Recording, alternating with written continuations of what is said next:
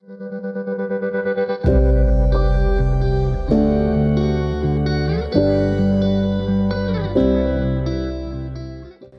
to the CareerWise Nurse Podcast.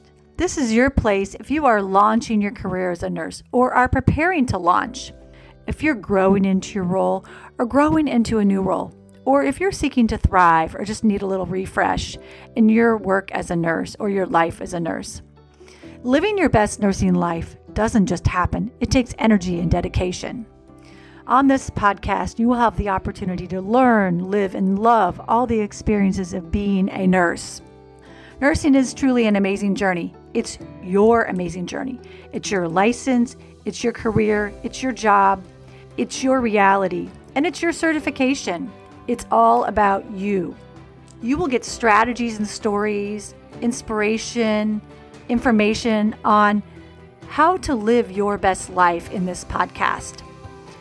This is all about helping you stay fresh, energized, and making sure that you are your best self on the job and when you're off the job, when you finish that day shift or that night shift, or your day is done.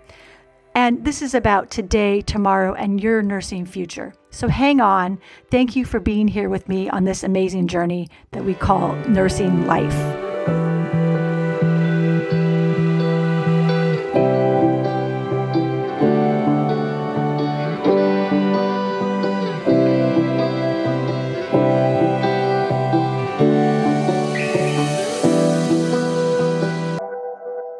Hi, this is Natalie Dietrich, your CareerWise Nurse podcast host.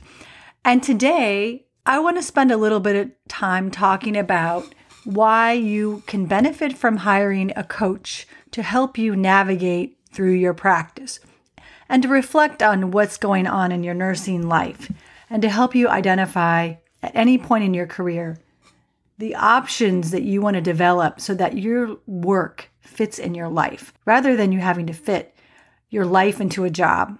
First of all, why does it matter that you have a job?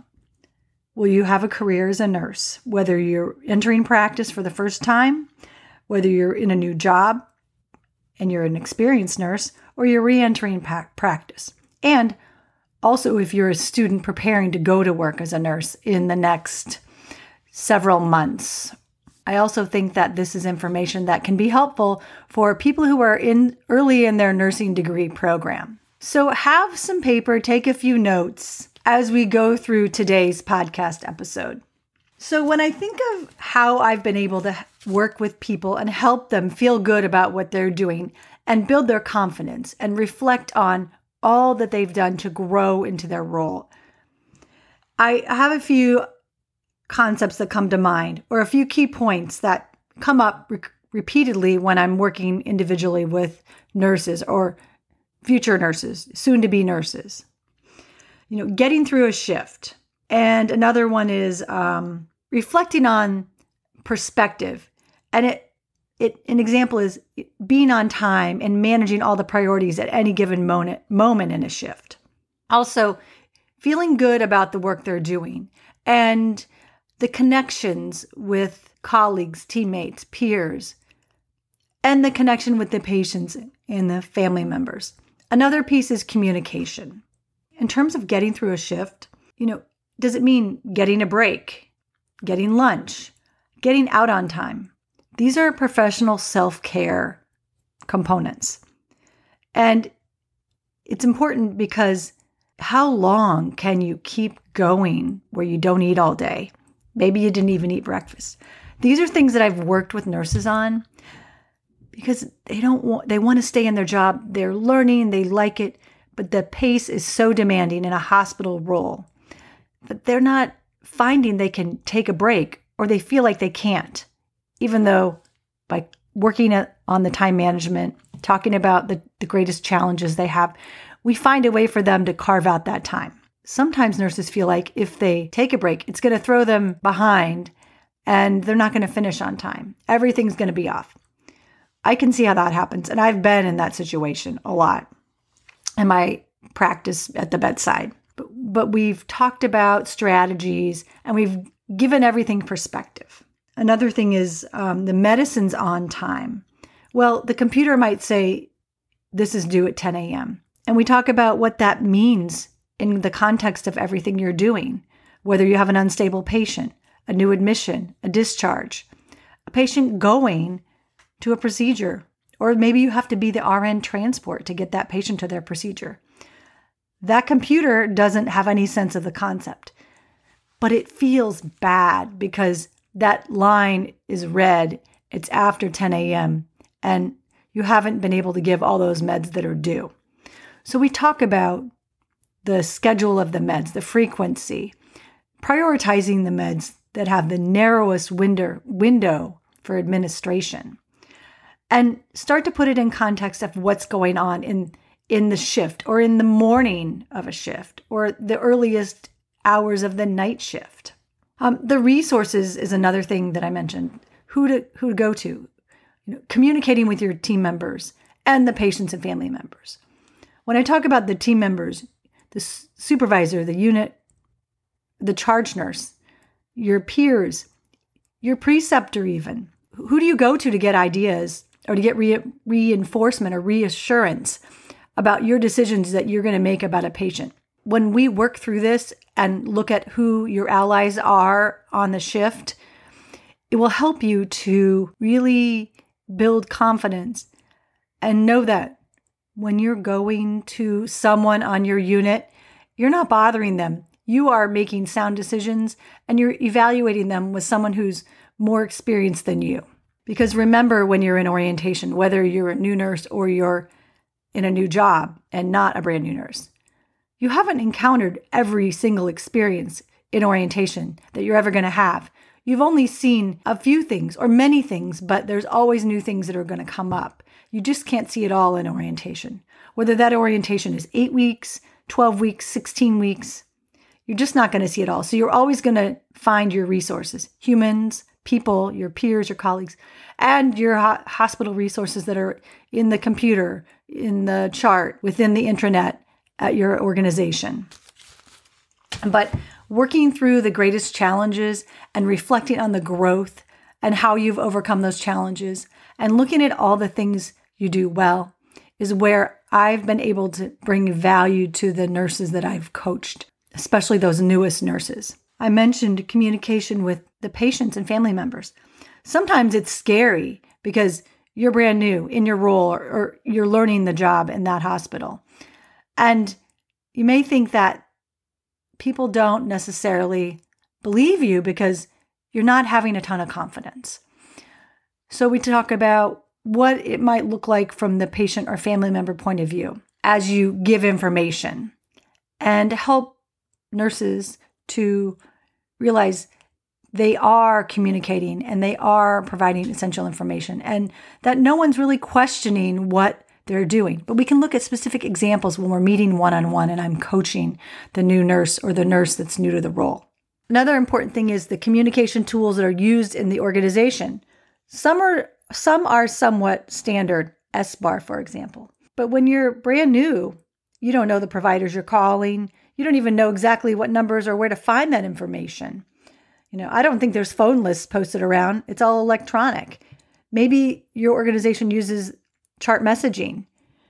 But figuring out the situations and how you went through situations where you had to make phone calls and how you prepared for that call, knowing that these things can be time sensitive. I mean, they probably are most of the time.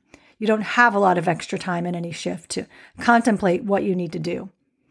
And anticipating changes in condition or working ahead as much as possible.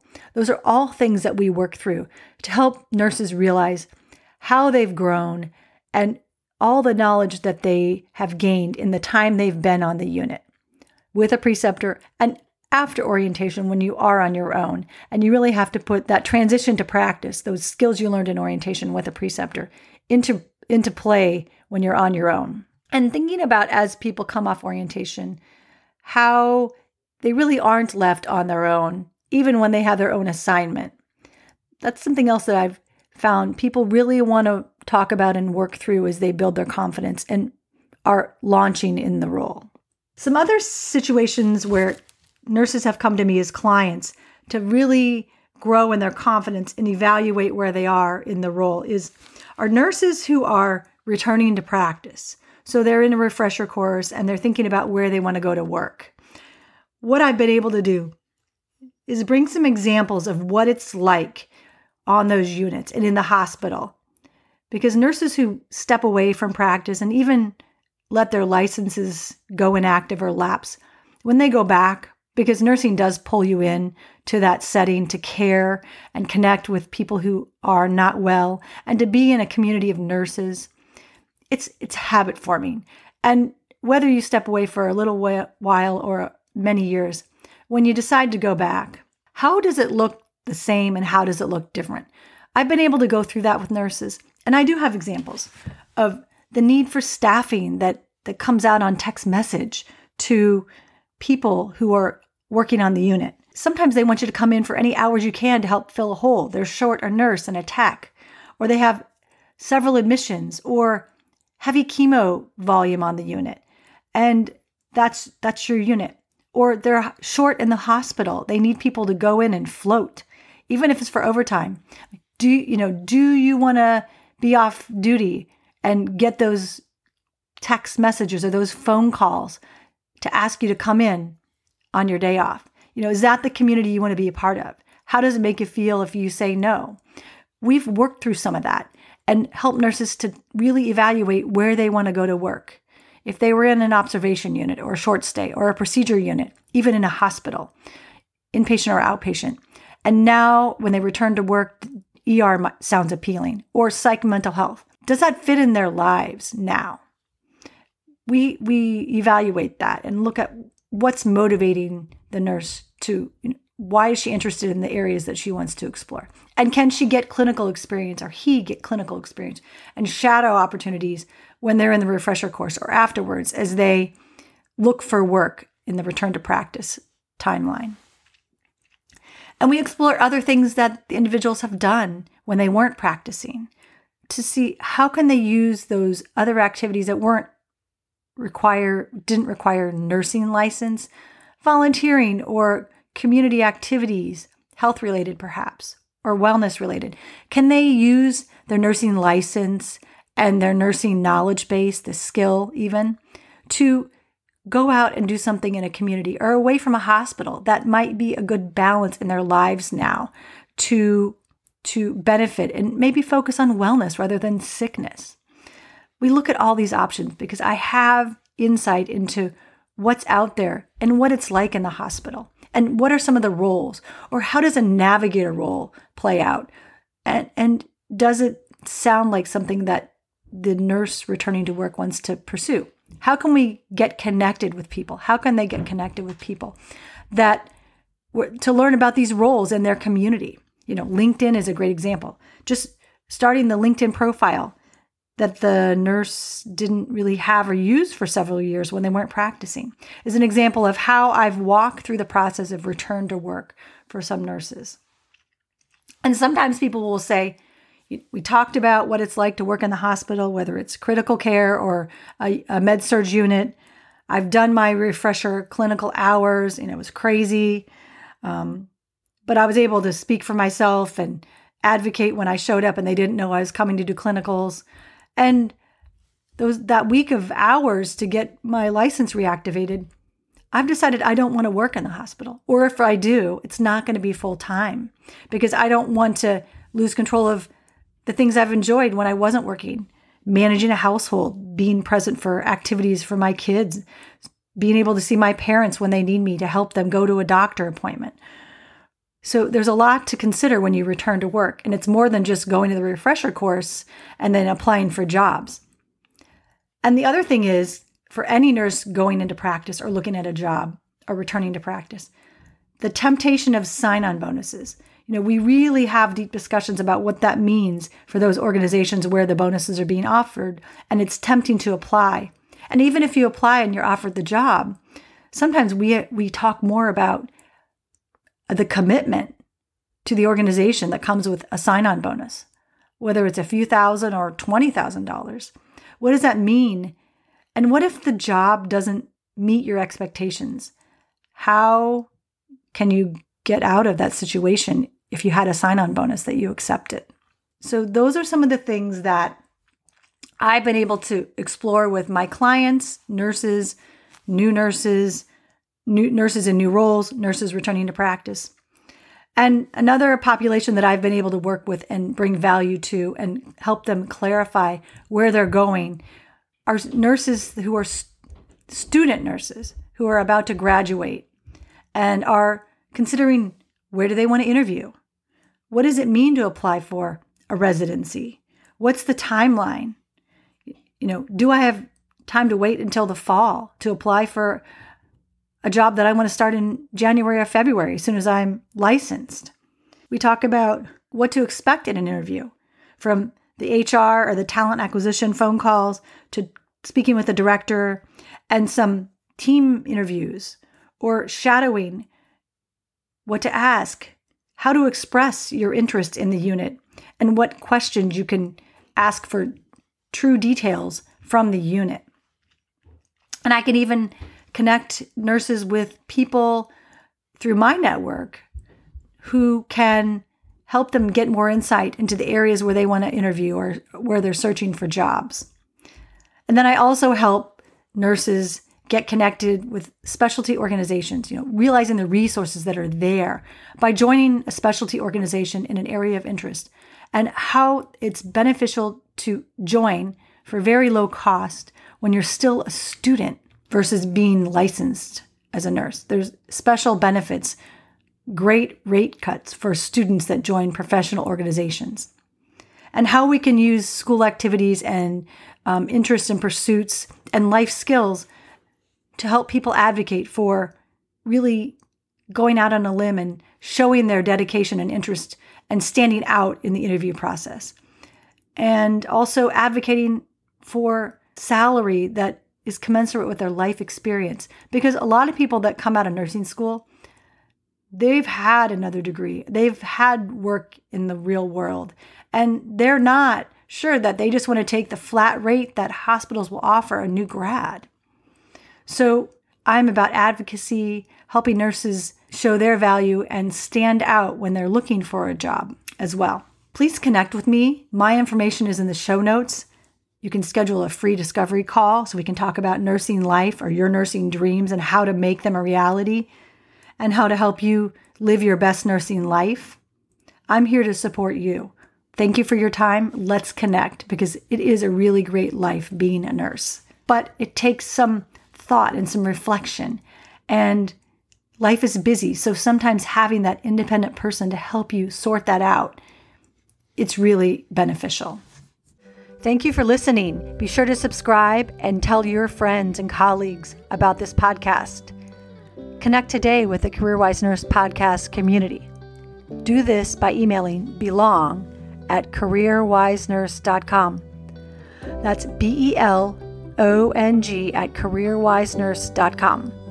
Join the CareerWise Nurse Facebook group. A link is provided at the bottom of the page. Leave a review for this podcast. Scroll past the episodes where you will see write a review. I read every review because I want to know what you think, what you want to know, who you want to meet to help you live your best nursing life. Tap on the stars to rate this podcast. Thank you. Talk to you soon.